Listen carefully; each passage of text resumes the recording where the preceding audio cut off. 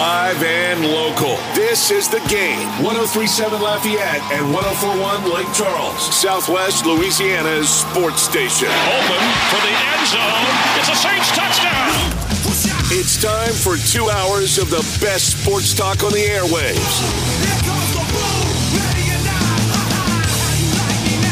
Here's your host, the Blonde Bomber, Jordy Holtberg. And a great good afternoon. It's the middle of the week, hump day, Wednesday, August 10th, the year 2022. Hope we all are having a fabulous day. Partly cloudy skies. You know, we're going to get an afternoon shower here and there. But we've got a fun show planned for you and yours. But my main man, James Mesh, producing as he does each and every day. Thankful for that. He is spinning the tunes, pushing all the buttons in the game studio, which is on the campus of Delta Media, which houses KLWB, which is 103.7 Lafayette. We're also on 104.1 in the lovely village of Lake Charles. We are streaming around the world, 1037thegame.com, 1041thegame.com. If you happen to be in the Acadiana area, you can turn your television set on because we are simulcast on Stadium 32.3 and 133 on LUS Fiber. Did you miss the headlines of the day? Not to worry. The Blonde Bomber has you covered. Here is Holtberg's headlines. Well, Roger Goodell says the NFL's evidence calls for a full season Deshaun Watson ban, and he calls the quarterback's behavior predatory. Wow. Predatory. We've seen the evidence, according to Mr. Goodell, which was very clear. There were multiple violations here. They were egregious, and it was predatory behavior, he said that yesterday following a special league meeting in Minneapolis. Quote, those are things that we always felt were important for us to address in a way that is responsible. So stay tuned as the NFL moves on. Taysom Hill, as you heard in the 2-minute drill, on shifting from quarterback to tight end, quote, this isn't necessarily what I want.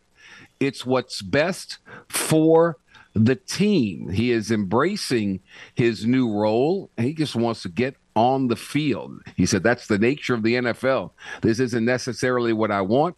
It's what's best for the team, and I am good with that. 31 years old, Taysom Hill, looking at the positives like getting playing time, and that's always the key for everyone. The Raging Cajuns are 24 days away from game number 1 with the Southeastern Lions coming to town.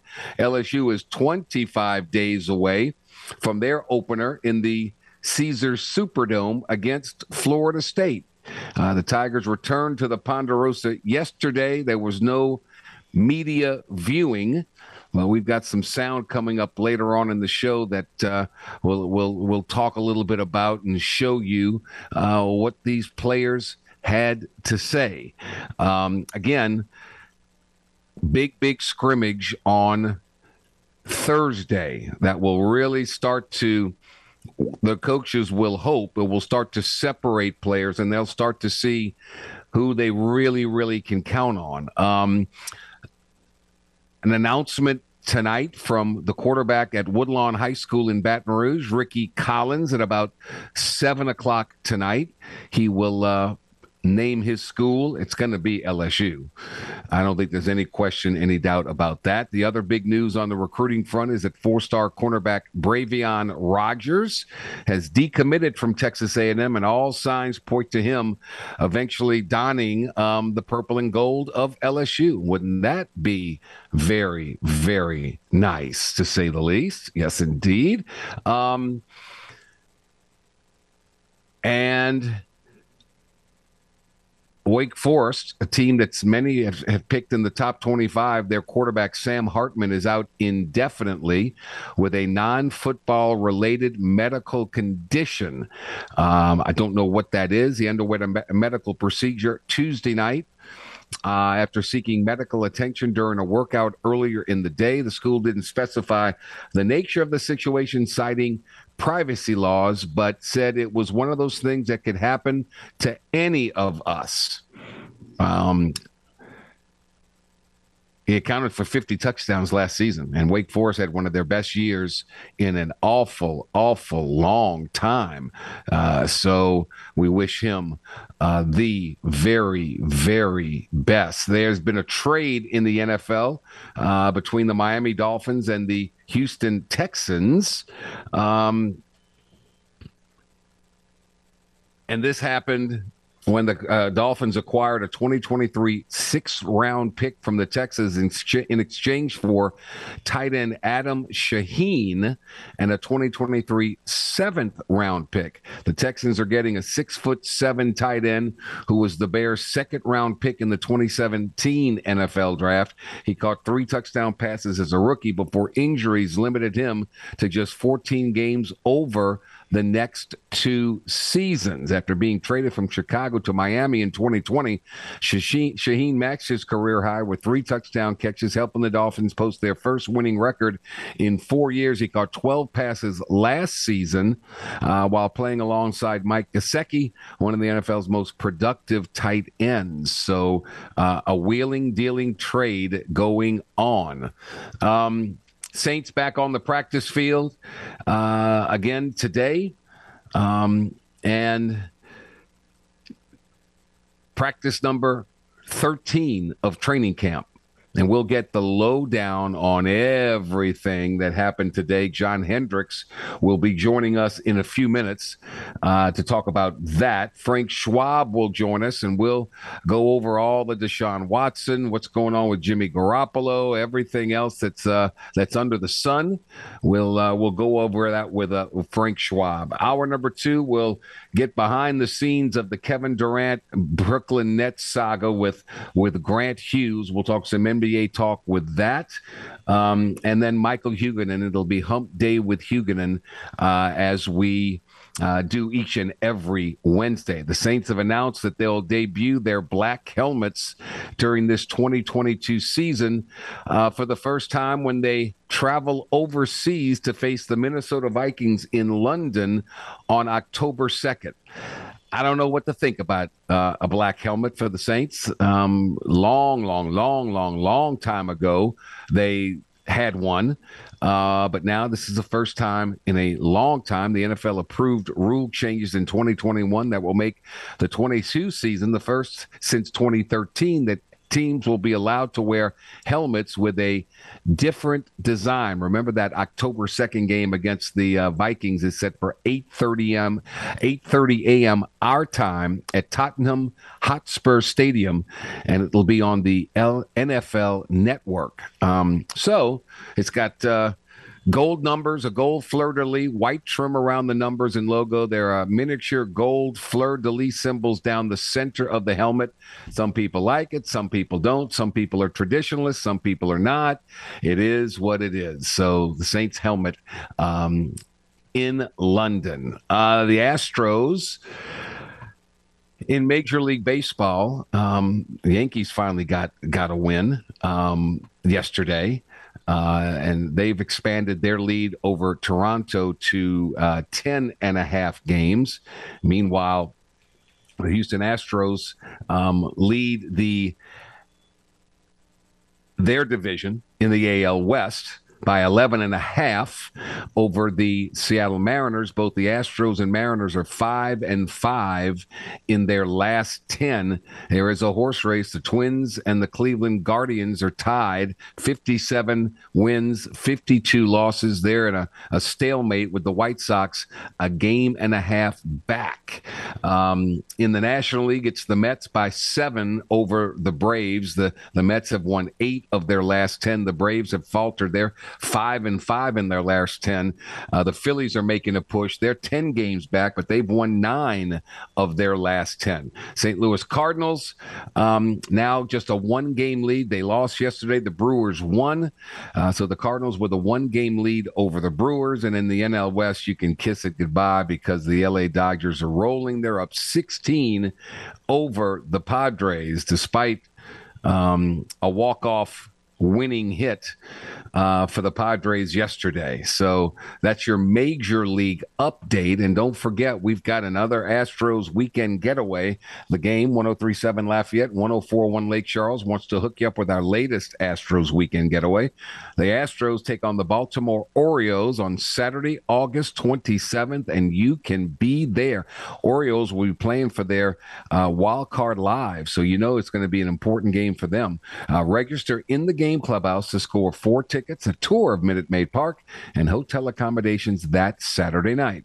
Astros weekend getaways are powered by Butcher AC, Le Meridian Houston Downtown, and The Game, Southwest Louisiana's sports station. We're brought to you today by the great folks at Cajun Chef. You know, the Beard family has started Cajun Chef back in the day right there in St. Martinville.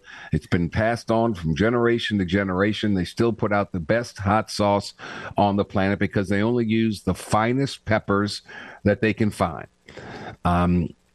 It's decidedly different, and it's delectably delicious. Cajun Chef hot sauce, everything tastes better with it on it. And they've got so many products for your to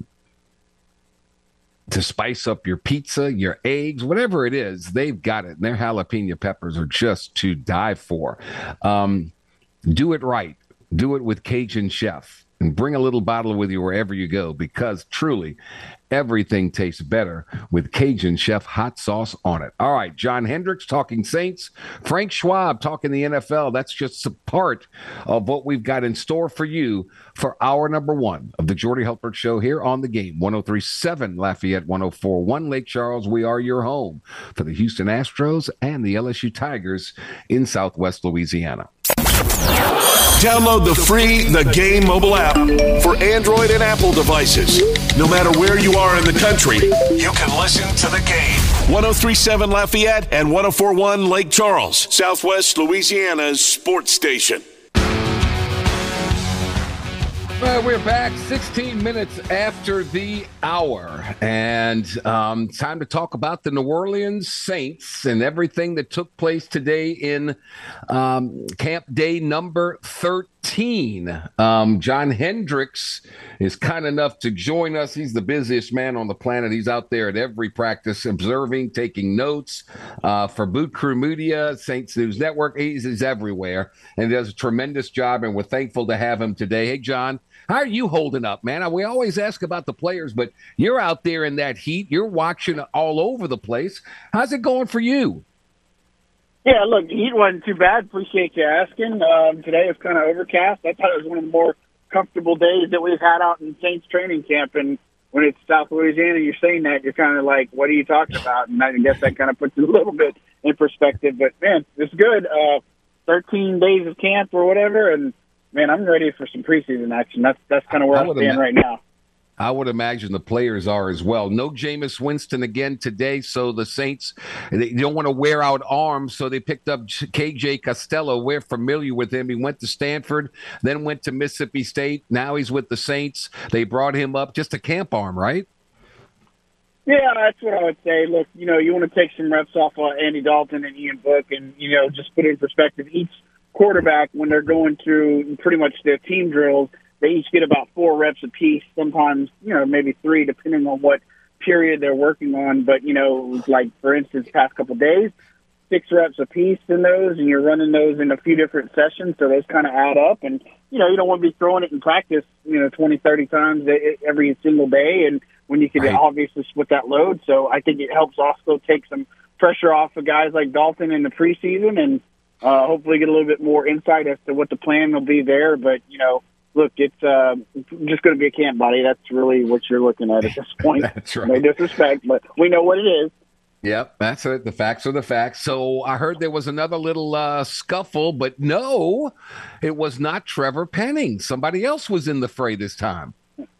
Yeah, look, you had Taco Charlton and J.P. Holtz get into it. So one of those things after the whistle type of play, and DA said, look, I like the spirit, I like the competitiveness, but, these guys got to know that this is something that's not tolerated on Sundays and game day, so we can't tolerate it here. Both ended up getting tossed from practice. So it's, unfortunate stuff like that happens and tempers kind of boil over for some of these guys. But, that's part of the game. And look, I think, I don't want to say it's healthy, but I think it's necessary for some of these guys to get some of this aggression out. And, it's better, I guess, with your teammates, and it'll be really interesting when we get to Green Bay next week. John Hendricks with us. They have walkthroughs and they, do all these things. Any significant changes that you see lineup wise, or is everything, are there really positions up for grabs here? No, and I mean, the thing is, so a lot of things that you notice, the first thing that sticks out is Landon Young as being at right tackle and has played a lot of snaps for Ryan Ramczyk. And so there's not a controversy here. It's just part of this maintenance plan that Dennis Allen has. They want to limit some Ramczyk snaps. They don't want to obviously get him in a situation where, somebody like that gets hurt. And look, I thought Landon Young looked really good, throughout this camp. But, James Hurst still starting left tackle. I don't think there's anything there. He had a rest day yesterday. So I don't think there's going to be anything from Trevor Penning. But, again, one of those guys to watch. Really, when you look at the unofficial depth chart, the depth chart the team put out, I mean, everything looks pretty set in stone. I mean, I don't think there's many surprises there. CeeDee's been a guy that I wouldn't say falling on the depth chart, but, has been working a lot with the 2s and the 3s and, giving some more snaps to guys like Bradley Roby and some others like that, and Alante. John Hendricks, 13 practices under their belt. Chris Olave, the first pick for the Saints in the first round. Have you noticed a player that's now even more comfortable in his own skin and he's starting to understand what this game is all about? He's going up against a pretty darn good secondary. How has he handled himself? And have you seen him kind of mature right in front of your eyes? Yeah, look, I think he's been every bit the part that the Saints expected him to be. Again, we heard about how smooth he looks and his route running and just the way things have gone with him. And I think that's been completely on display all of training camp. And maybe had a slow start, not in the sense of like he looked bad, but just wasn't making a ton of plays really. But, man, he came on last week, had obviously a great practice and really shined. Today made a great one-on-one catch, had a good one-on-one catch against C.J. Gardner-Johnson for a touchdown. And, look, I think he's just somebody that's kind of sneaky. He gets behind finds the soft spots in the coverage and just able to kind of slip behind some of these defenders and such. And so I really think that with Michael Thomas coming back and the way he's been looking is just phenomenal. And you get Jarvis Landry out there in a slot, and then you put a guy like Olave out there, this is going to be a hard offense to stop. And so, I don't need to see a ton from him in the preseason. I will think that he's going to get a few snaps here and there. But, look, I don't think there's anything that Olave's done that has said, man, I think this is a wasted first-round pick. I think it's the exact opposite. You see everything that you've wanted to and then some out of this guy. One guy we haven't talked about, and we know who the three receivers are, 1, 2, 3. There's a bunch of names at 4, 5, 6. I haven't heard one mention of Marquez Callaway. We've heard of Deontay Hardy. We heard some Traquan Smith talk. What's going on with Marquez Callaway, and is he in a battle for a roster spot? Yeah, I think so. He's had a pretty quiet camp, and look, I think some of these guys like that, they need the preseason. They need to be able to show up in the preseason and do some things just to make sure that, hey, we hadn't forgot about you type stuff. And look, I think guys behind him like Kirk Merritt and Dejon Dixon have really done a phenomenal job here and have stood out way more than Callaway. I mean, he's doing some special teams work. I mean, I think they're finding some things for him. But if you had to ask me right now, Deontay Hardy and Traquan Smith are your 4 and 5 guys. And then after that, I can't tell you that Callaway has a spot on the roster, and it's not because I don't believe what he can do or anything. It's just that's kind of how it's gone, and so it'll be really interesting to see if he can kind of turn it on in the preseason. And Dennis Allen talked about it that preseason matters, but obviously you want to see it in camp too and in the preseason. So just because somebody flashes in one area and they don't in the other doesn't mean that they're going to get a roster spot. So guys like Merritt are facing a really important time. Maybe he's a gamer and not a practice player. We shall see. Another name I keep hearing an awful lot about. We know it's Alvin Kamara. We know it's Mark Ingram. But Seems to me Tony Jones Jr. is working his way up, and apparently he had quite a play today. Yeah, look, he had a slow start to camp too, and but man, the past several days he's really come on and has been, kind of playing lights out. And you were saying, nobody really distanced themselves as a third down running back or third running back here. He has now, I think, and had a great screenplay today. Had a convoy out in front of him at 60 yards. Nobody was even within 20 yards of him. So, I mean, that might have been busted play, but again, that's a good sign for him. He's rattled off some good runs. Obviously, it gives you upside as a returner and playing on special teams. So, right now, I think he's got a kind of leg up on things right now. And so, again, another player you want to see a little bit more in the preseason, see what he can bring to the table. But, he's heating up at the right time. Let's just say that. John Hendricks with us talking Saints. 13 practices under their belt. They'll take on the Houston Texans. It's Saturday in Houston. I keep, Tony Jones Jr. makes a great play on a well-executed screen. Andy Dalton's completing passes left and right. Ian Book is completing passes left and right. I'm starting to wonder, because you hear about the New England Patriots, and they can't move the ball at all on offense against that defense. So is the Saints defense all that in a handful like I think it is? Or why is the Saints offense having so much success? Yeah, look, I mean, you're down a couple players right now. You don't have Marshawn Lattimore out there. And, again, these things are going to happen. But, again, it's not a complete full contact, I would say, at practice. And so, okay. Again, it's one of those that it's contact and stuff. But I wouldn't necessarily be worried about the defense because, look, today they look pretty awful in the red zone. But the day before, they look great in red zone. They look great in 2-minute offense. I mean, there's a lot of things, and it's just kind of this back and forth battle. And so I think every camp we start seeing kind of patterns where the defense looks good to start, and then the offense comes right back at them and is able to rebound. So I feel like this has kind of been the pattern we're used to seeing. But, of course, now you want to see what happens against Houston as far as how the defense does and, getting the refs in there and all that good stuff is going to work wonders as far as how they play. So, again, I'm really intrigued to see how this defense does handle it, but I believe it's still a top unit regardless. John, how's Taysom Hill looking at tight end? Yeah, he's looking comfortable. I mean, got to get him back out in team drills. I'd be kind of surprised if he plays a little bit just because he's been coming in with a rib injury and he's in that ramp-up period. But, look, I saw him even getting some stuff at returner and walkthroughs. But this guy is the joker role, jack of all trades. I mean, this is the guy that I believe that is going to make a pretty big impact with how this offense likes to run things. And, he just, Dennis Allen said the other week that, look, we want to find snaps for him to affect the game. And whether that's as a quarterback running powers runs, design runs, or wide receiver, tight end, special teams, they're going to find work for Taysom Hill. And again, it works until it doesn't. And I'd be more impressed with him and what he does in the preseason for sure. I know he's going to be able to put some good film out there. And look, he's bulked up a good bit, so I can tell there's a massive difference in Taysom Hill, the quarterback, versus Taysom Hill, the tight end.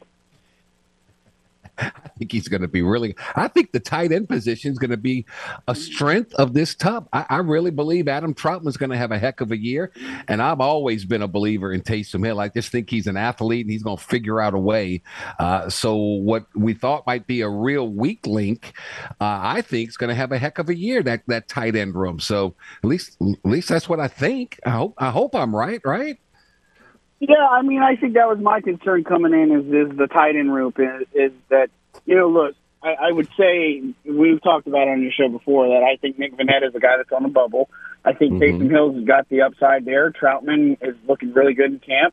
Last year, he wasn't looking so hot in camp. I mean, he's a guy you just didn't notice a lot. And so, and then he played hurt last season, and then Juwan Johnson is the other one that I would take right now. And he's a really good threat in the red zone and does a lot of good things. And I would see those guys being the three that they take.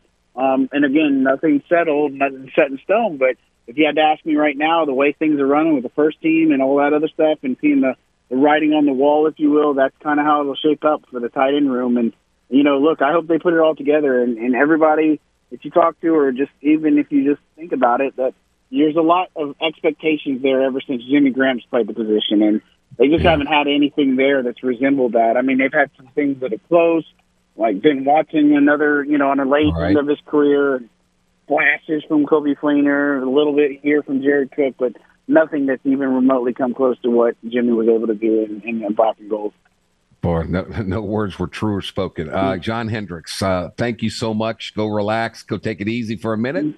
And I greatly appreciate your time, buddy. You're the best. Yeah, no problem. Have a good one. Thanks. All right, John Hendricks, kind enough to join us with the latest on the New Orleans Saints. 13 practices under their belt. The Game Clubhouse at 1037thegame.com, 1041thegame.com can help you out. Once you become a member of our rewards club, you'll have the opportunity to win some prizes, some really good prizes. How about a $150 gift certificate to Mr. Lester's Steakhouse at Cypress Bayou?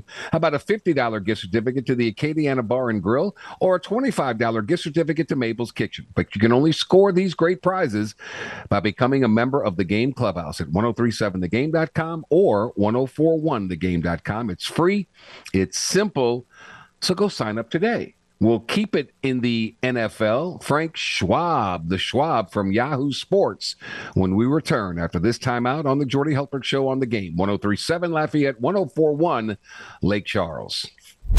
He's been a star on the hardwood and in the broadcast chair. So what's the secret to the Blonde Bomber's success? Easy. Taking time to work on his tan. You look marvelous. Back to more of the tanned and talented Jordy Hultberg on the Game. 1037 Lafayette and 1041 Lake Charles, Southwest Louisiana's sports station. All right, we welcome you back 35 minutes after the hour on this Wednesday, August 10th. We had the very latest from Saints camp. Now let's keep it around the NFL with our guru from Yahoo Sports, Frank Schwab, out there in Denver, Colorado, with his finger on the pulse of things. Hey, Frank, how are you, sir? What's going on? Well, let's see. Roger Goodell says that the evidence against Deshaun Watson calls for a full 1 year ban or suspension, rather. And he called his actions egregious and predatory behavior. What does this mean now in the legal genre, and what does this do now? What do you think? Yeah, it's going to be a mess. And regardless of what we think about, Deshaun Watson and what he should get or whatever, the fact is, the union and the NFL decided, hey, let's have our independent arbitrators on this. And the NFL said, that didn't really matter. We're appealing anyway. We're going to make our own decision. It's just the union and the NFL have had this ridiculously complicated adversarial relationship for many years now, pretty much since Gene Upshaw died. And this is, again, regardless of what we think about what should happen with Deshaun Watson, this is going to make the relationship a lot worse. So there's going to be a fight, but I don't know really what the union can do about it. They agreed to this. They agreed, hey, we can appeal, and the NFL appealed. So it's just messy in so many ways. Like, this whole situation is just a mess. But I get what the NFL is doing. Like, so many people, to you, to me on Twitter or whatever, have been like, oh, the NFL screwed this up so bad. They only 6 games. The NFL doesn't care. The NFL didn't really rule on this. The NFL, it was an independent arbitrator who judged on this. So I think that the NFL just got kind of tired of being the bad guy here and has said, we don't think this is right. We're going to take this into our own hands. We're going to make a decision, and we'll see what happens after that. What's going to happen with Cleveland and the quarterback? Are they going to rely on Jacoby Brissett, and that's what they're going to do, or do they have an alternate plan in mind?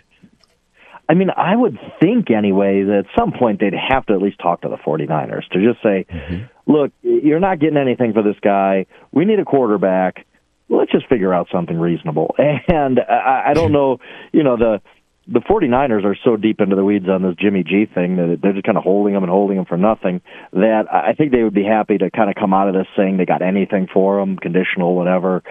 So I think that call would have to be made. And you can't say that. The Browns came out and said, oh, we're going to ride with Jacoby as long as Watson's out. Well, you can't say otherwise. You can't say Jimmy Garoppolo is our guy. He's under contract with somebody else. So I think that they would make that call. But who knows? I mean, maybe they just say, Jimmy's too expensive. We don't want to pay the draft pick. We don't know if he's a big upgrade. We're just going to see what Jacoby Brissett has, and Jimmy G is going to stay in San Francisco because we don't think he's much better. I don't know, but I assume anyway that they would have to make the call. Frank Schwab, Yahoo Sports, with us. Let's stay in the quarterback room. What's going on in Pittsburgh? No more Ben Roethlisberger. You got Mitch Trubisky. You've got Mason Rudolph and their quarterback that they drafted in Kenny Pickett. What are you hearing about things in Steel City? Yeah, and it's a mess in a much, much different way, in a football way. It just seems like all those quarterbacks are terrible in camp right now. I mean, Trubisky especially is struggling along.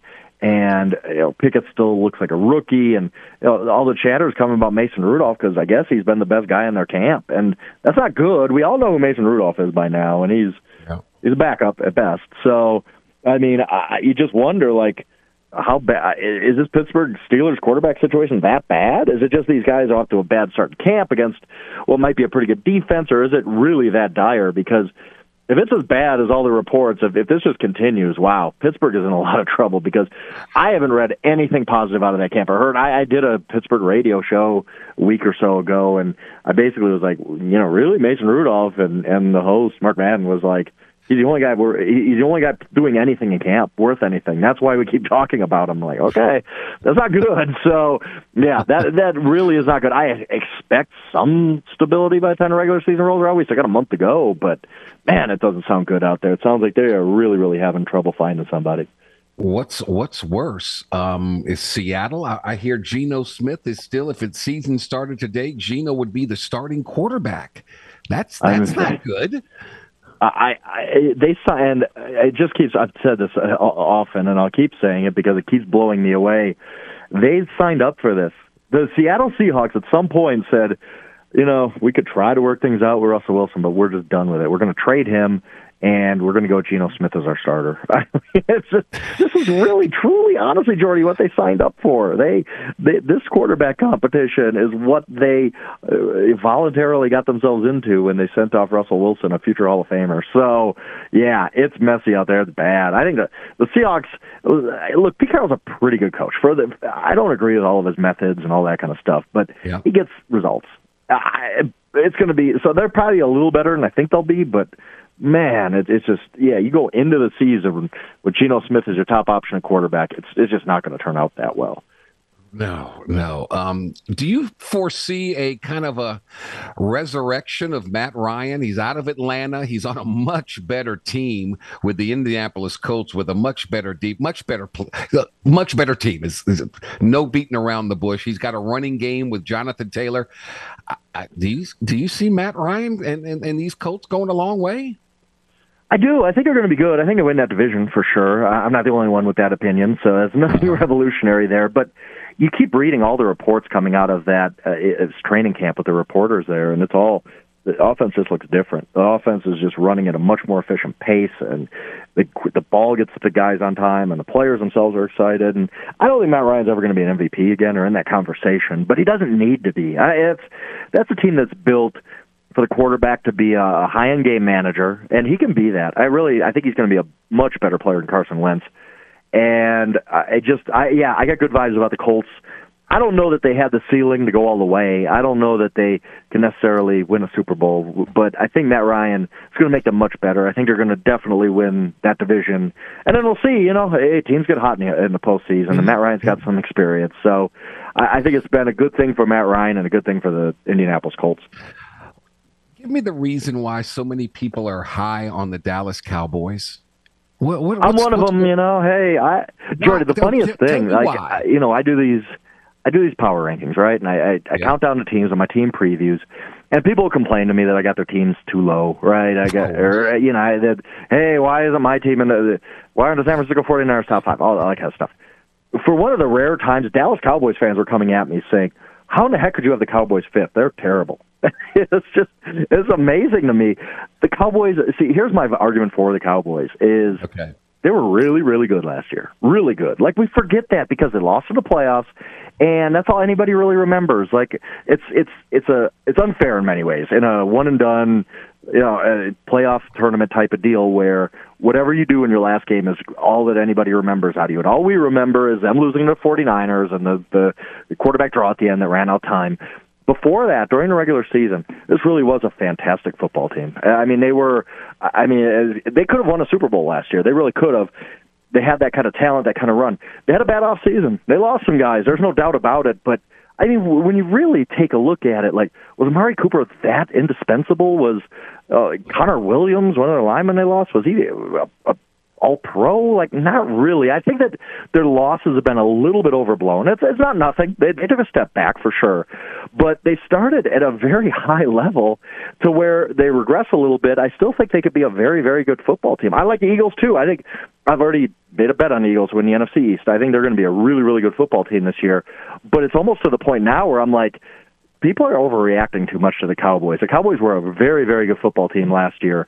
And, yeah, they had a tough offseason, no doubt. But I don't think they lost so many guys that they can't be really, really good again this year. Is Dak Prescott high on your list? Yeah, I really like him. I like Dak. I think he's one of those that, look, there's some guys walking the earth who are just literally elite. I know that term is overused and mocked sometimes, but literally elite to the point where I define that as you could basically give them any coaches, any teammates, any scheme, and they're going to lift everybody on their shoulders. Everybody around them gets better. Is Dak Prescott one of those guys? Probably not. But is he in that second tier of, I'm a really, really good quarterback, and you can win with me if I got the right team around me? Absolutely, I think he is that. I mean, they've won a lot of games with him, and he's played some really good football, bounced back from that injury last year. So I think he's in that, if there's 6-7 guys in that truly top tier, he's one of the 7 or 8 guys in that next tier who, you're a Matthew Stafford type where we can win a Super Bowl with you. And I just think that they need to have the right team around Dak Prescott. And we'll find out, how much help they're really giving him this year. What's going on in New England? I mean, apparently the offense can't move the ball. They're huddling up after practice and they're talking. And who's the offensive coordinator? What the heck's going on with the greatest coach of all time and Bill Belichick in New England? It's really. I mean, and here's one thing I think we need to keep in mind. Everybody hates the Patriots, right? Everybody hates. So at the first sign of trouble, everybody wants to kick dirt on their graves. And I get it. I truly do. When you've been good for 21 years now and your coach is kind of not the most cuddly personality and all, I get all of it. I get why there's the fan hate. But I'm not trying to downplay what's going wrong in their camp because it does seem bad. Like every report you see is this team is not doing well in camp at all. But I guarantee you, when we talk on some Wednesday in mid to late October, you're going to ask me, how have the Patriots pulled this off? How have they gotten through the first couple games slump and now they're back in playoff contention? Because Bill Belichick always figures this out. He always finds a way. He's a magician. He is the greatest coach of all time, as much as people hate hearing that. And they're going to figure this thing out. I really, truly believe that. I don't think that this is a lost cause for them. Now, do I think it's smart to have Matt Patricia as your offense coordinator? I do not. I think that was a really, really weird decision. But I also just think that, hey, Bill Belichick figures this out. I've been covering that team, that coach for too long, and I've kicked dirt on their graves so often that I just kind of shrug and say, you know what, I'm not falling for it again. Bill Belichick's he's going to be okay by the end of this thing. And look, every team has a bad day at the office. I mean, it just happens. So I would imagine come Friday, they'll talk about how the Patriots offense was moving the ball up and down the field and just doing a great job with Mac Jones doing that. So, okay, I'm with you. Just Patricia, I see the pencil behind his ear and the cap turned backwards and he's coaching defense, but now he's going to be calling offensive play. I don't understand. It's a weird choice for sure. I cannot sit here and tell you I get it. You know what else I don't get? And hey, to each his own, and everybody can live the life they want, but Aaron Rodgers seems to be out there a little bit to me. You? He really is. He's a different guy. That's why I thought he might retire, to be honest, because I just saw him as one of those guys who kind of feels like I'm much more than a football player, and I need to prove that. But he came back, and he is a great football player. So I guess that's good for NFL fans and all. But it's the more we hear Aaron Rodgers talk, the more it's just like, This guy is unique. Let's put it that way. He is, in many ways, marching to his own drummer. So, hey, maybe that's good, maybe it's bad. I don't know. But you're right. Yeah, he is one of a kind as far as NFL players goes.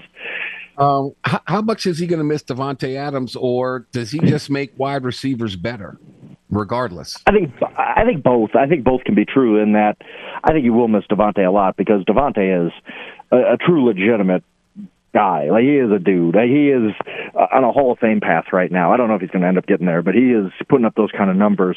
And you can't not feel the effects of losing a guy like that. You just can't. But at the same time, I think you're going to end up being okay because, like you said, Rodgers kind of lists he's one of those 6-7 guys on the planet who carries everybody on his shoulders. He will make everybody around him better.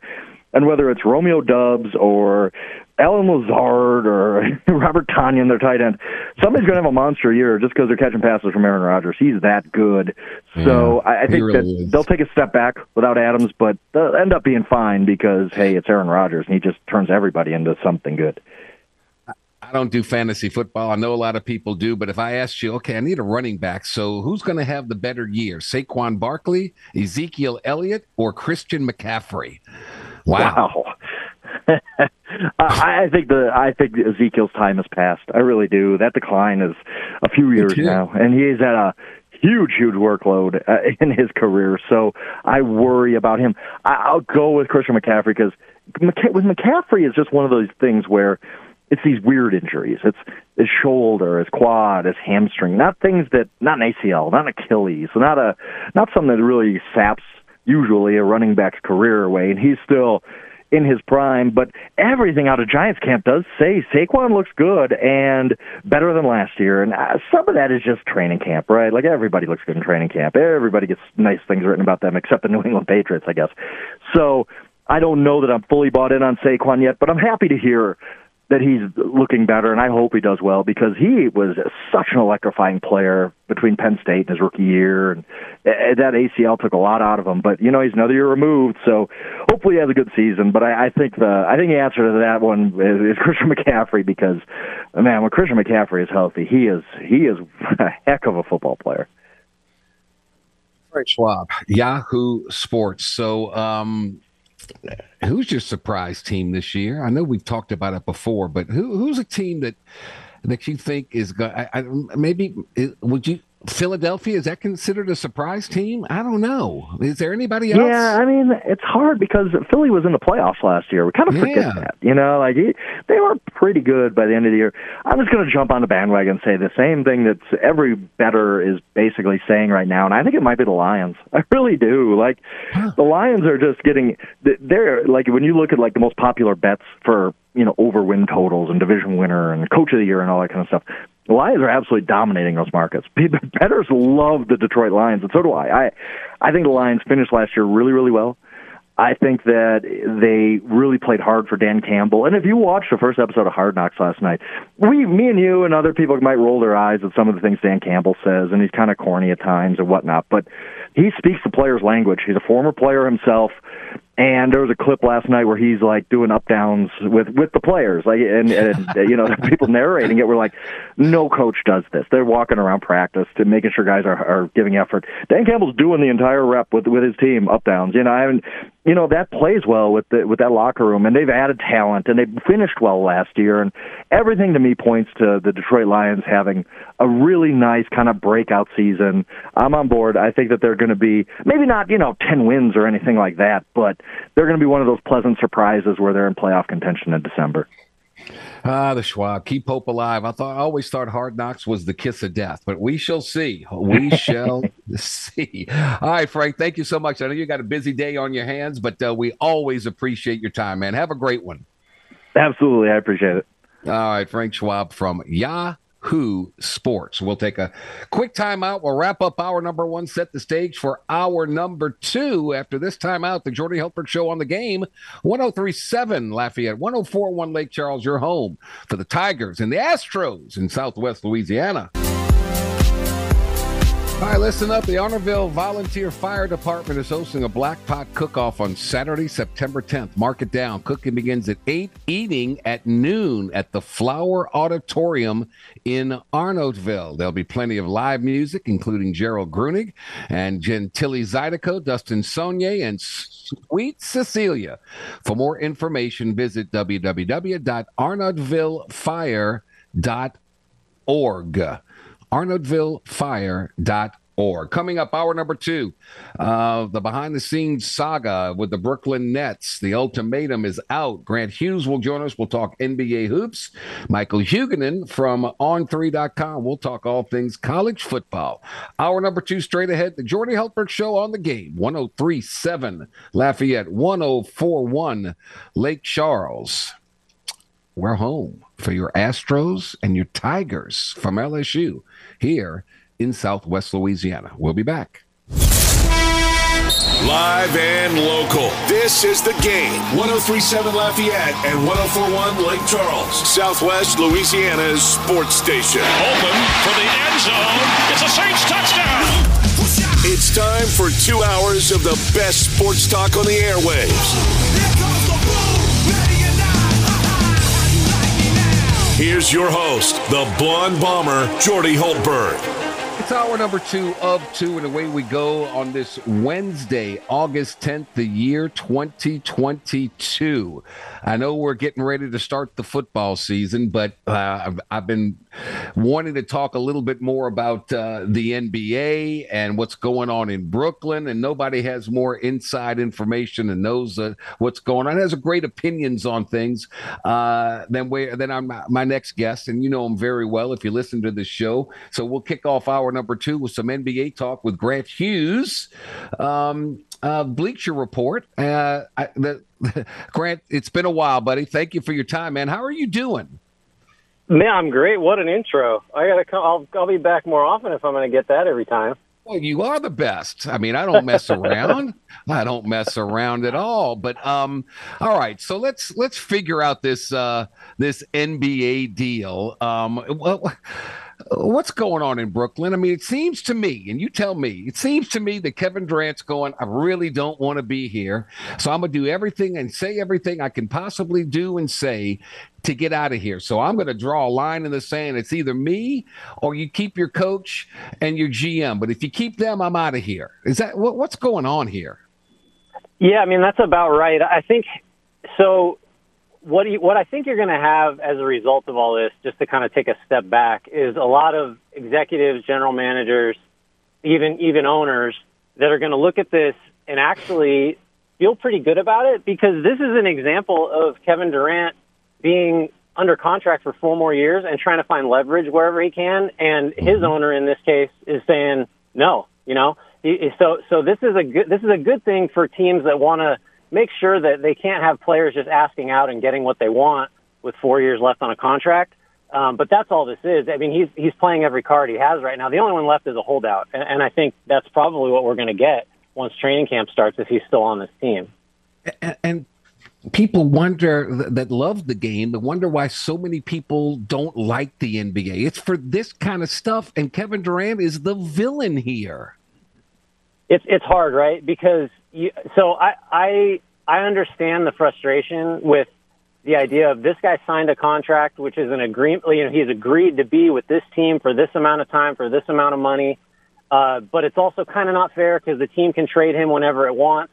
But at the same time, if I'm a fan of the Nets, or, you know, insofar as they have, you know, longtime fans, it's got to be so frustrating because, I mean, Durant sort of, you know, he said he didn't handpick Steve Nash, but he greenlit it. And so this is a franchise that's kind of been built to his specifications. And if he's not happy here, then, I mean, what do you want? You know, I think he's really made this bed to a large extent. And so I don't think there's going to be a lot of sympathy for him because he's created the situation, right?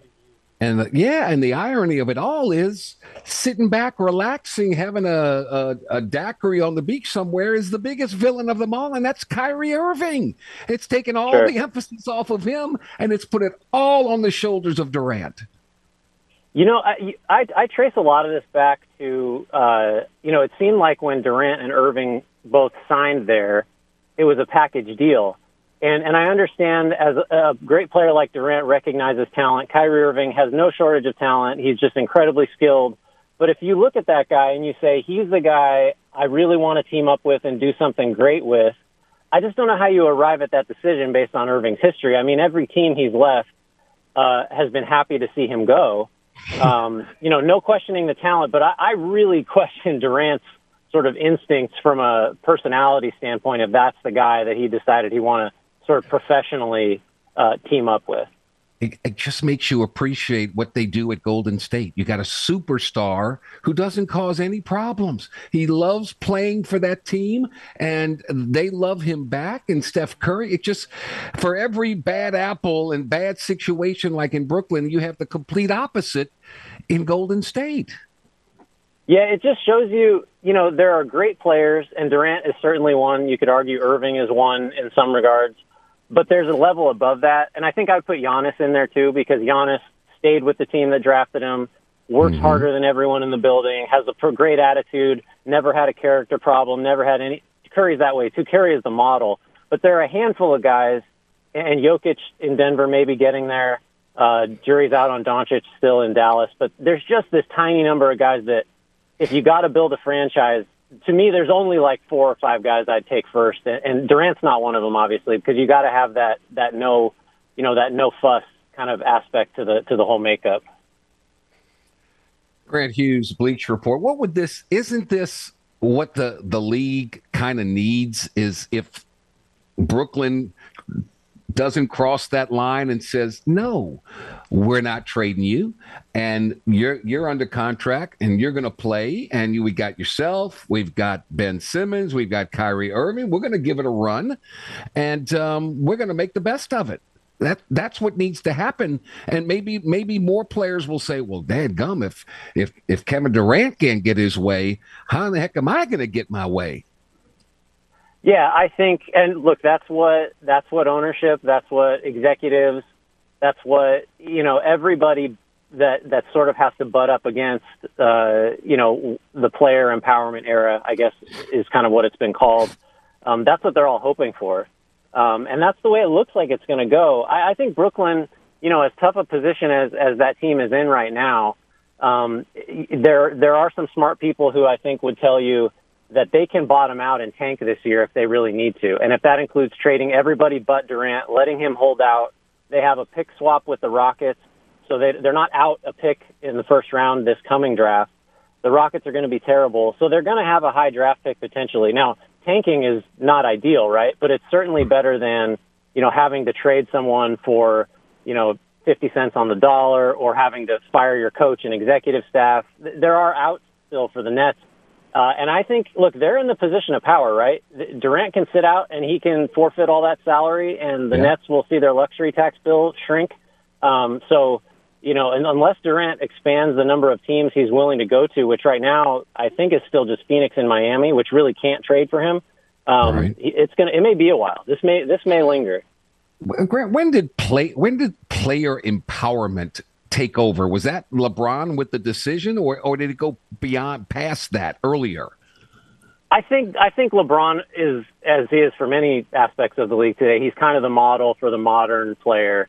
The idea of having fortunately nobody's done a TV special announcing where they're going in free agency again since the decision, but that kind of thing where he and Chris Bosh and Dwayne Wade kind of just worked it out, right? And that may be the kind of thing that had happened before and we just didn't know about it, but the scale of it and really the idea of a franchise just setting itself up to build a super team because one guy wanted to go there, I think that's probably it. But it was kind of inevitable when, free agency started years and years ago that eventually certain players would sort of start to flex their muscle. And that's what this is, right? That's just Durant being under contract and saying that doesn't matter. Crazy. Grant Hughes, Bleacher Report. You mentioned LeBron. It looks like they're sticking with their trio of Anthony Davis and Russell Westbrook. What do you foresee for the Lakers with Darvin Ham now calling the shots, or is he? Well, that's the question, right? I mean, Frank Vogel was a championship coach, and then he's out of a job in a couple years just because that's how fickle it can be. I was as low on the Westbrook trade last offseason as anybody you'd find. Nothing has really changed in my estimation, other than now LeBron's a year older, Westbrook's a year older, and Westbrook is a guy that has not changed his style of play ever. And as he loses more and more athleticism, which was always his main skill as a basketball player, the arrow is not aiming up for him. I think the way that the Lakers save themselves, which to me means like they're the 5th or 6th seed in the West, like absolute best possible outcome, is if Anthony Davis kind of unexpectedly has like a top 5 MVP level season. Even then, their supporting cast is terrible. They don't have any shooting. I think LeBron is probably the best shooter on the team, which is, I mean, good luck with that. I see them as a play-in team, but that's because there's 5 teams in the West that just aren't going to compete this year, and that's how it's going to be. All right, give me your thoughts on the Pelicans. I'm telling you, in this part of the world, ever since the Charlotte Hornets relocated with George Shinn to New Orleans, and they went through the Hurricane Katrina and went up to Oklahoma City and they had the Chris Paul era, and they were pretty good, knocking on one game from beating San Antonio to get to the Western Conference Finals. But there's never been as much optimism and buzz about a basketball team in New Orleans than this one that they're getting ready to put on the floor. Yeah, I think it's justified. I mean, there's unknowns, right? I think Zion is just, I mean, we saw what he could do in that healthy stretch when he's averaging 27 points and shooting over 60% from the field. Yeah. Really kind of popped when they put the ball in his hands more, and then a year off, and the team got way better in that year off, especially down the stretch. I just think how he integrates into a system that has Brandon Ingram, who I think still has another step or two in his development, has CJ McCollum, who needs the ball, who's really the right guy I think for that backcourt. Yeah. How are they going to split up the offensive touches to where everybody kind of gets what they need and is in the spots they need to be in to be successful? Mm-hmm. That's right. The question. But it's a great problem to have because you're just introducing a guy that, could get you 40 on 17 shots, and make 15 free throws or whatever. The defense is a question. They're one of the, the Timberwolves, I'm trying to think who else I'm kind of excited to see. Those are the first two, the teams that come to mind just because of the new talent. Right. Speaking of new talent, they had the summer league. You got to see some of the high draft picks. Anything stand out to you? Do you see any bona fide stars of the future? I think the guy actually 2 guys really popped for me, and they're both on the Thunder. Chet Holmgren, how thin he is an issue, and you saw Kenny Lofton Jr., who, by the way, I don't know if you saw. So Kenny Lofton, great Indians outfielder years ago, Braves outfielder, super fast base stealer, and his son probably goes about 295, and he was on the Grizzlies summer league team, and he just put Chet in the basket over and over and over. Yeah. So big, strong guys are going to give him problems, but man, is he skilled, and he's just going to. If he led the league in blocks this year, it wouldn't surprise me. Right. So he's really interesting, and then Jalen Williams I got a plug from my alma mater, Santa Clara, the guy they took 12th, the Thunder. He looks like a real, two-way big wing that can make some plays and shoot it. It's kind of like the guy that everybody wants, that type of player. He really rose up the draft board and looked really good to me in Summer League. So I like the Thunder's young guys a lot. Third most famous Santa Clara alum besides yourself, Steve Nash, and he's third? Huh? That's probably it. Yeah, he might pass me, I think. It's still very early, and training camp is October. It's not that far off. What are the biggest storylines in your opinion? If you had to, we're put to the task to write a story about it. What would the big storylines be this year? Man, that's a great question. I think right now is a weird time of year because everything is, all the hot takes from last year have settled down. Yeah. It's going to seem biased, but I'm really interested to see if the Warriors can follow this last title up with maybe one more, because of what that would do for, how this franchise is viewed in league history, how Steph Curry is viewed on the all-time list, because this would be 5 titles, Yes. And that's rare.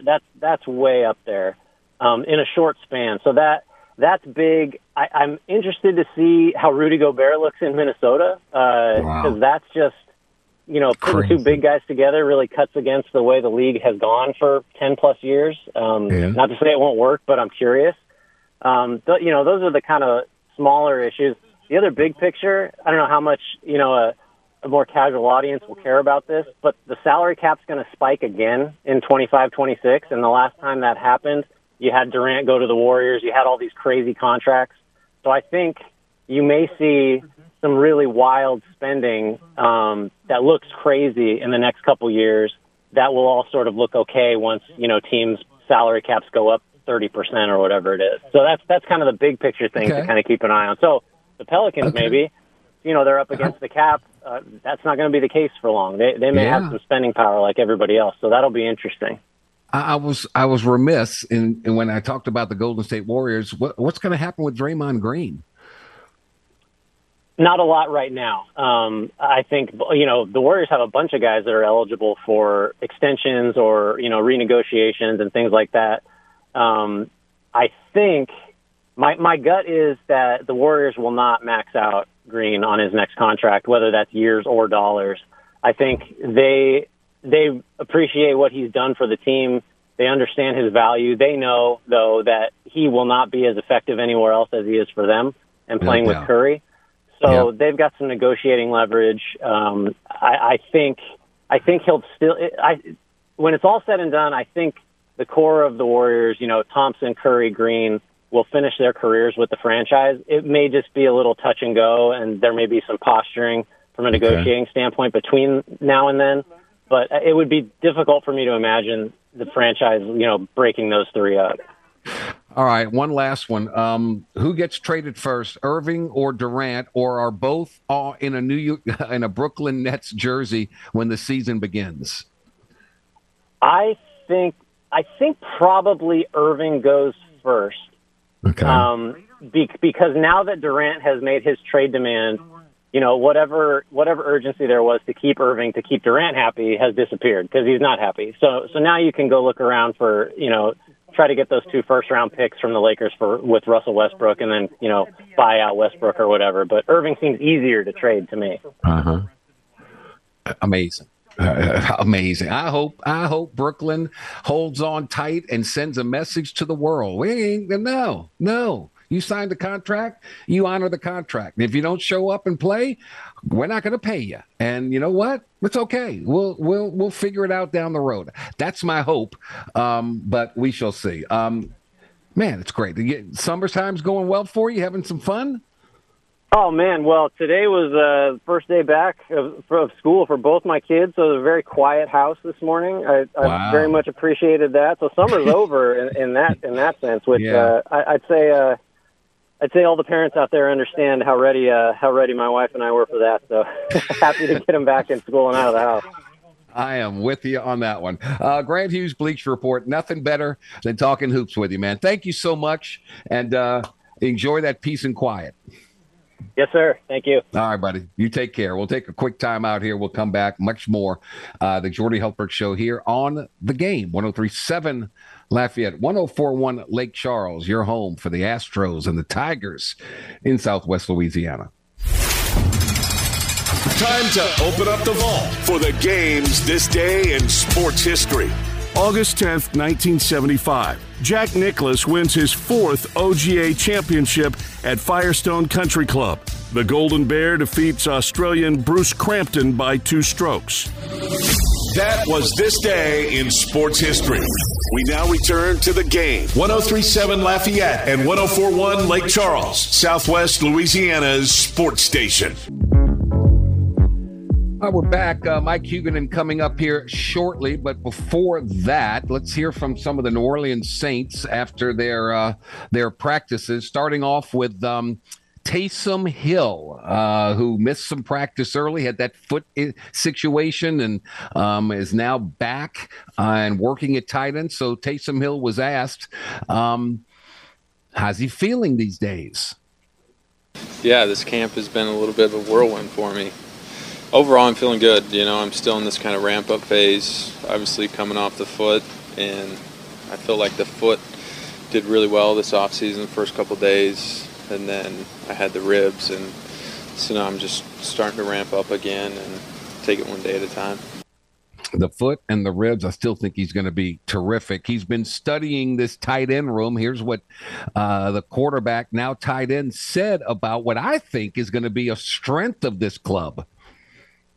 I respect what these guys do, and let's say my respect from what our tight ends have done here historically has just gone up as I've been in their meeting room, and I didn't fully understand what we asked them to do. And so I've paid very close attention to what they do on the field, what they do, watching film, and I've just tried to replicate what they're doing. Taysom Hill also talked about a guy that I think is going to have a standout year, and that's Adam Troutman. Here's what Taysom talked about as he complimented his cohort at the tight end position. I would say, aside from the quarterback room, and again, I haven't been exposed to other rooms, but I would say the tight ends are probably asked to do the most when it comes to mentally, physically. They've got to put their hand in the ground and block a defensive end, but then they're running a route against a safety or DB, and so you're undersized in one element and then you're oversized in the other. And there's so many different fronts and techniques, and you're expected to know all the different sets and what that looks like for you. And I would say Adam is a guy that we're all still learning, but I really respect his approach to the game mentally. And I think he understands it on so many different levels, and his ability to translate, being in the film room and drawing the X's and O's and understanding it out on the football field is very impressive. I would say that's what sticks out. Very good. High compliments. What does his coach say? Here's Dennis Allen talking about Adam Troutman, who, remember, just had an injury-plagued year. He just had a bad second season. Can he turn it around? Here's Dennis Allen on Adam Troutman. I think he's really developing himself into that Y tight end role. Probably one of our more well-rounded players, just in terms of blocking the perimeter, blocking on the edge, and also being a threat in the passing game. So I think, I've seen some improvement, and hopefully we'll continue to have that. And I think one of the things why you see some of that is he's been healthy and been available throughout the offseason, now into training camp, and it's hard for some of these young guys that have injuries to really make the improvement that you want to see him make. And he's been healthy, and I think that's why you're seeing some of that.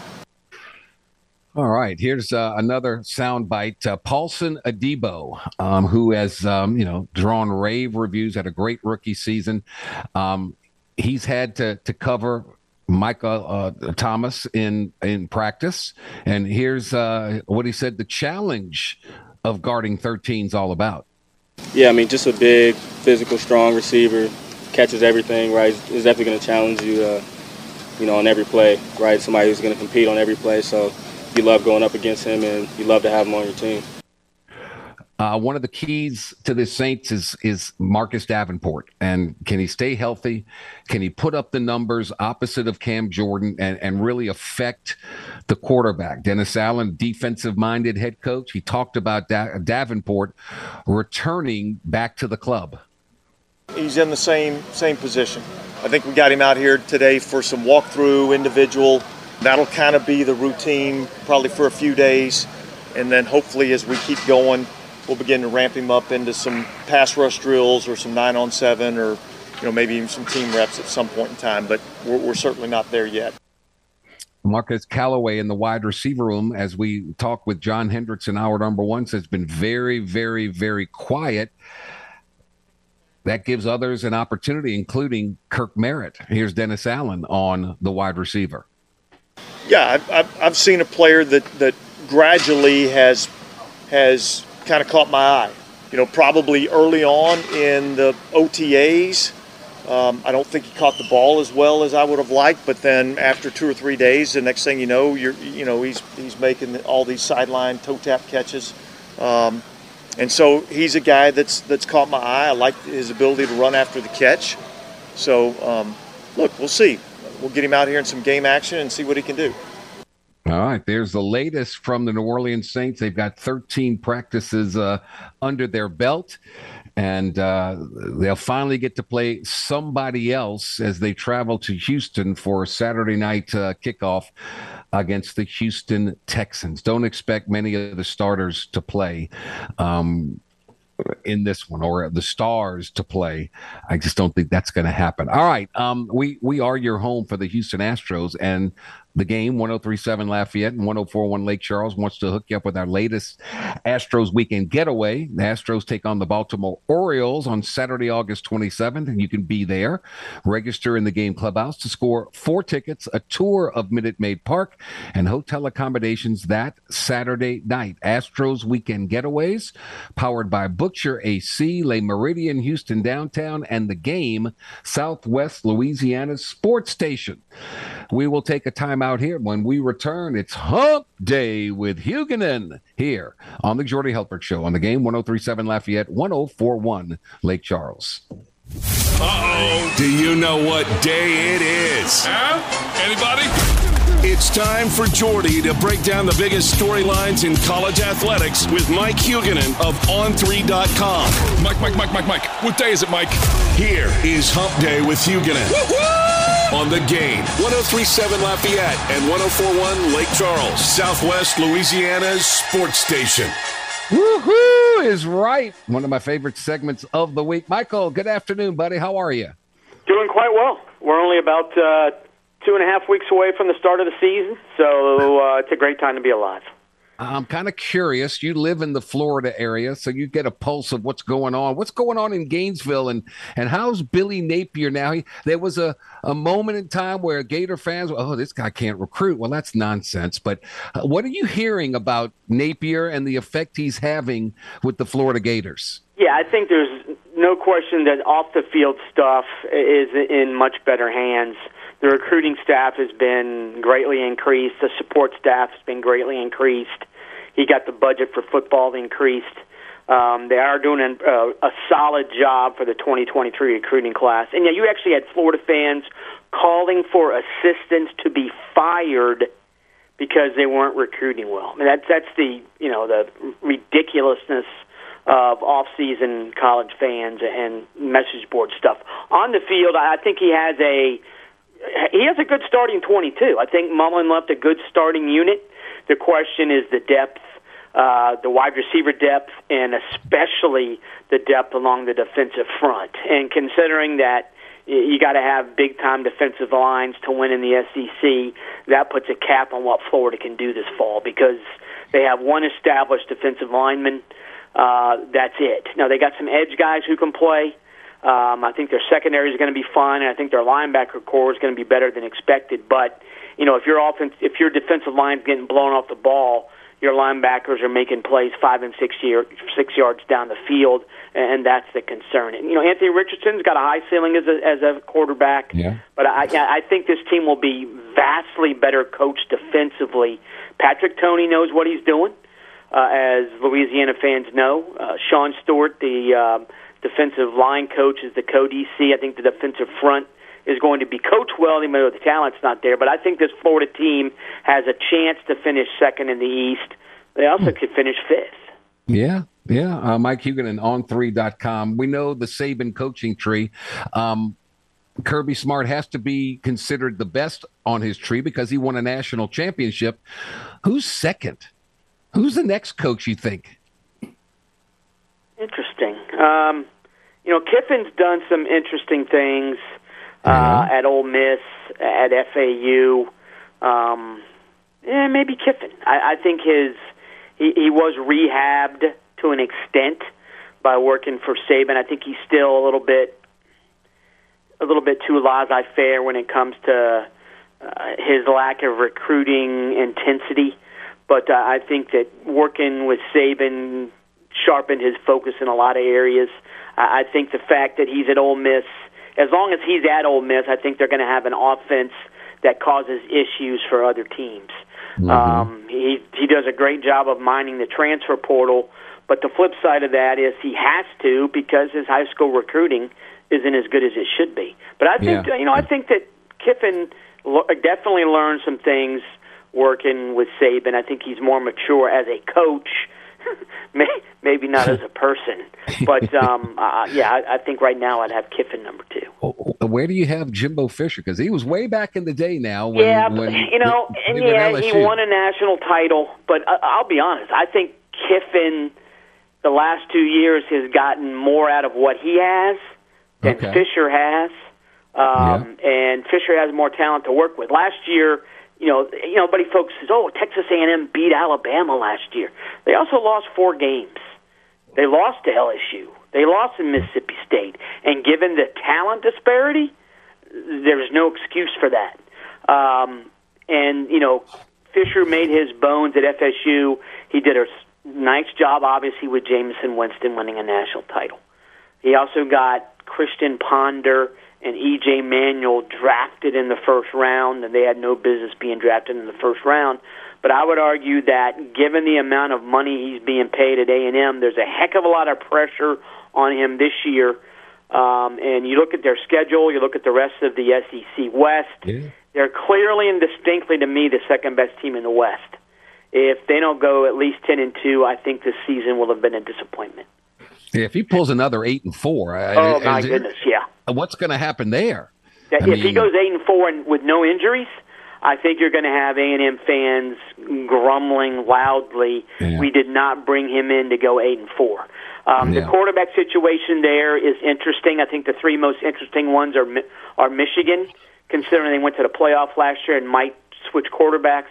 LSU, because their passing attack could be quite good if they pick the right guy, and Texas A&M. And, I think last year A&M, if Haynes King is healthy last year, I think they go better than 8-4, maybe 9-3, or even 10-2. And I think if Haynes King is healthy last year, Max Johnson would not have transferred to Texas A&M because he would have realized I ain't beating that guy out. He's had a year in that offense. But I think the Texas A&M quarterback situation is exceedingly interesting. Can you win with Max Johnson? Yes.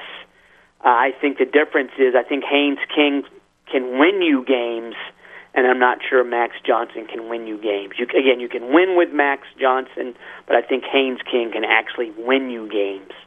So it's going to be interesting to see what Fisher does there. A&M looking for a quarterback. LSU looking for a quarterback.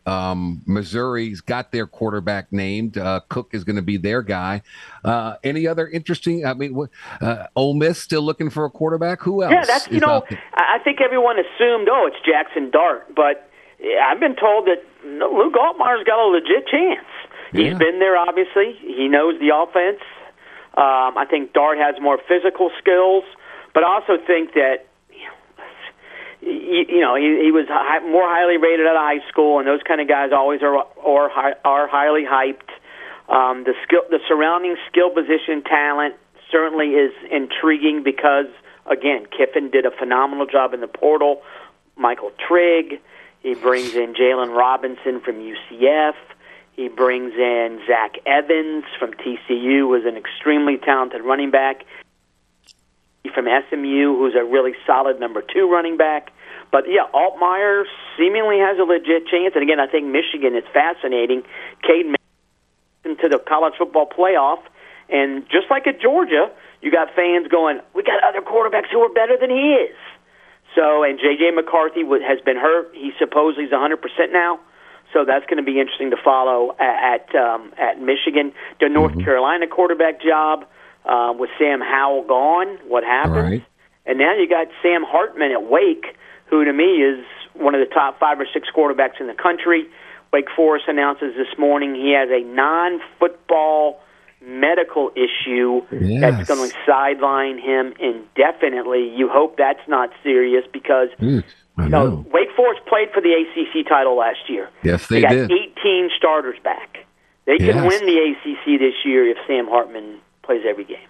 guy that came up with 50 touchdowns a year ago, staying in the ACC. I don't know what's happening, but there seems to be a resurgence at the U because now they've got the Dwayne "The Rock" Johnson locker room. They also announced a $1 million gift going toward a state-of-the-art renovation of the men's and women's basketball weight room. Things are happening at the U. Yeah, I grew up down in Miami, and obviously the city is a lot different than it was when I grew up. But I'll be honest, the campus it can't get much bigger because it's in the city of Coral Gables, a really Tony suburb, and they don't have there's no land to do anything. The football, they built a football practice field a couple of years ago. They're building a football facility. One thing, I talked about Napier. Making sure that Florida spends more money on a lot of different things. Mario Cristobal has done the same. Yeah. Miami was sort of trying to live a millionaire's lifestyle, making $70,000 a year. Cristobal has got them to pony up. They're spending a lot more money on athletics. They have an extremely active booster in the NIL space, John Ruiz, who has not been shy about publicizing the amount of money he's tossing around. But, and Cristobal's another guy who did a phenomenal job in the portal. Brought in 7 defensive players. All 7 could start. I don't think they will. All 7 are going to play major roles this year, though, and I think it'll be more like 5 starters. But Cristobal has made sure Miami is getting serious about spending money on football, especially. But the Miami renovated its baseball stadium a couple years ago. It's a nice facility. They built a basketball arena on campus about 2 decades ago. I don't think there's room, unfortunately, for Miami to build a football stadium on campus unless they knock some stuff down or spend an inordinate amount of money buying adjacent land to their campus. Yeah. But again, that's an extremely Tony suburb of Miami with a ton of money. And sneaky under the radar, and I know him. He's a friend of mine. He did a great job at LSU, did a great job at Georgia Tech, did a great job at Clemson. Dan Radakovich is their athletic director, and he's built tremendous facilities throughout his career and really knows what it means to be an athletic director. I think Miami's on the rise, man. I really do. Radakovich is 66 or 67, I believe. This is his final job. I believe he went to grad school there, so he knows the lay of the land. I think he is a little more aggressive than some of their past ADs. I think he took the job right around the same time Cristobal did, with the acknowledgement that, okay, UM officials, it's time for us, I'll take this job, and just like for the same reasons Cristobal is, you got to make sure you're ponying up the cash here. This is no longer 1985 where you could get by on a relative shoestring budget. I think Radakovich has presented a different vision to the boosters and to the administration, and they are going to be spending money they have not spent in the past. Mike Hugan and On3.com with all the information. How does the Big Ten get a media rights agreement with Fox, CBS, and NBC? Yep. How does that work? We've been talking about, you and I, about the TV stuff for the last 7 or 8 months, and I've said I'm surprised, frankly, they don't have a streaming service involved here. But the idea, it was mind blowing. We wrote a story last fall that CBS loses the SEC. You actually had people thinking outside that they're done with football, and we had a story saying they're not done. They're going to try to get back in with something. The thing that struck me was that that NBC is also coming into the picture. So you basically have, the Big Ten football deals a lot like the NFL's. 3 separate networks. Heck, the NFL's got 4 networks. So it is interesting, and the interesting thing to me is that CBS is going to be paying more to the Big Ten for the number 2 game than CBS paid to the SEC for the number 1 game. That's crazy. What media rights deals do. They're going up and up and up. And if you're the Big Ten, you added USC. And you and I talked a couple weeks ago. USC's addition gives that league 4 legitimate national brands: Penn State, Michigan, Ohio State, and USC. Yeah. And you also got Michigan State, which carries some cachet, especially in basketball. UCLA, especially in basketball. Wisconsin gets good TV ratings when they play. It's, Kevin Warren, for a guy who was seen as overmatched as a commissioner a year ago, he knows what he's doing. Yeah. And him and Sankey are laughing when they go to bed every single night. Let me ask you this. USC is a private school. They can do whatever the heck they want. UCLA's not. You had the governor come out and say, I want to see, what do y'all do? Could they possibly veto that move and bring UCLA back to the Pac-12? I can't see that happening. I think the amount of money, this is a perfect example. If you're the UCLA chancellor, you can go to the governor and the board of governors who oversee the California system. And remember, there's two different university systems in California. There's the state university system, and there's the UC system, which is, UCLA, Cal Berkeley, Cal Stanislaus. That's the better one. The state one is like Cal State Fresno, Cal State Fullerton, that kind of stuff. So now that this TV deal has been publicized, you're the UCLA chancellor, you go to everybody and say, look what CBS is paying for the number 2 game in our Big Ten TV deal. We cannot be a proactive athletic department if we stay and have to divvy up what the Pac-12 is going to be selling its members. So I think the amount of money is just too much for anybody to force UCLA back into the Pac-12. Now, there's bad blood evidently in the UC system, but I think a lot of that bad blood might be jealousy on some schools' parts. Yeah, I would have loved it's also, if you're Cal Berkeley, you're ticked. But the idea that, there's a University of California San Diego campus, University of California at Davis campus, if you're letting those two schools or schools of that nature dictate what UCLA does, that's like letting Troy and UAB dictate what Alabama does. That does not happen.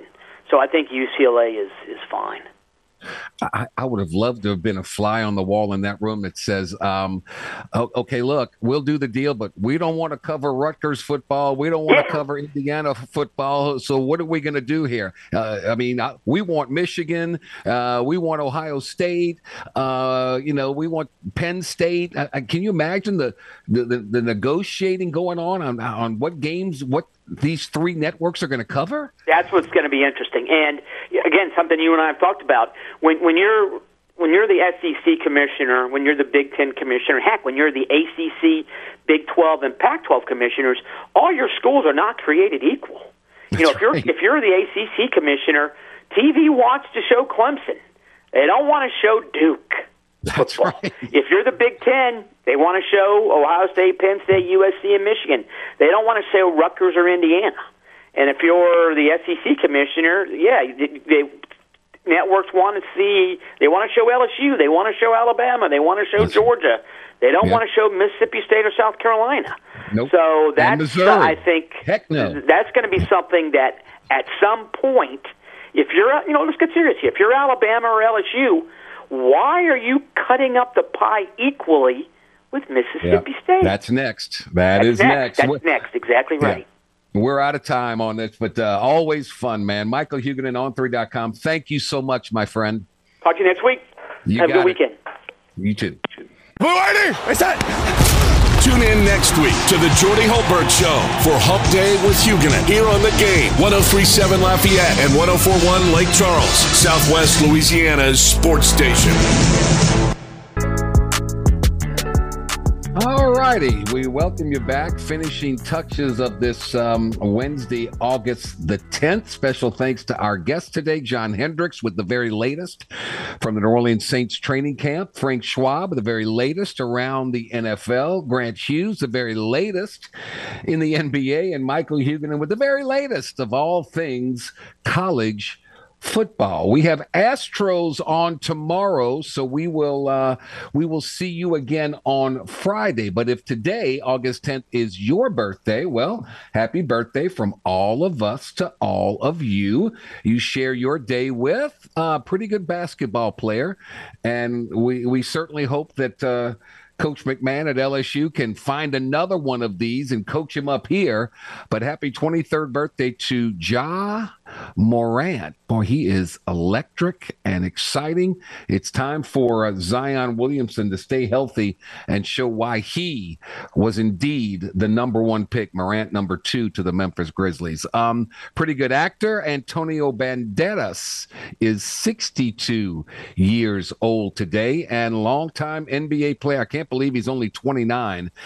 But how many years in the league has Andre Drummond been in the league? My gosh, Andre Drummond celebrating his 29th birthday. So there you go. If it's yours, I hope you get some cake, some ice cream, and a present or two.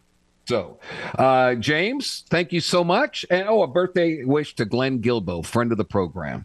Glenn, keep up the good work, man. James, thank you for everything. Thanks to all of you for listening in or watching in or streaming in. We greatly appreciate that. And thanks to our partners, because we really couldn't do it without you.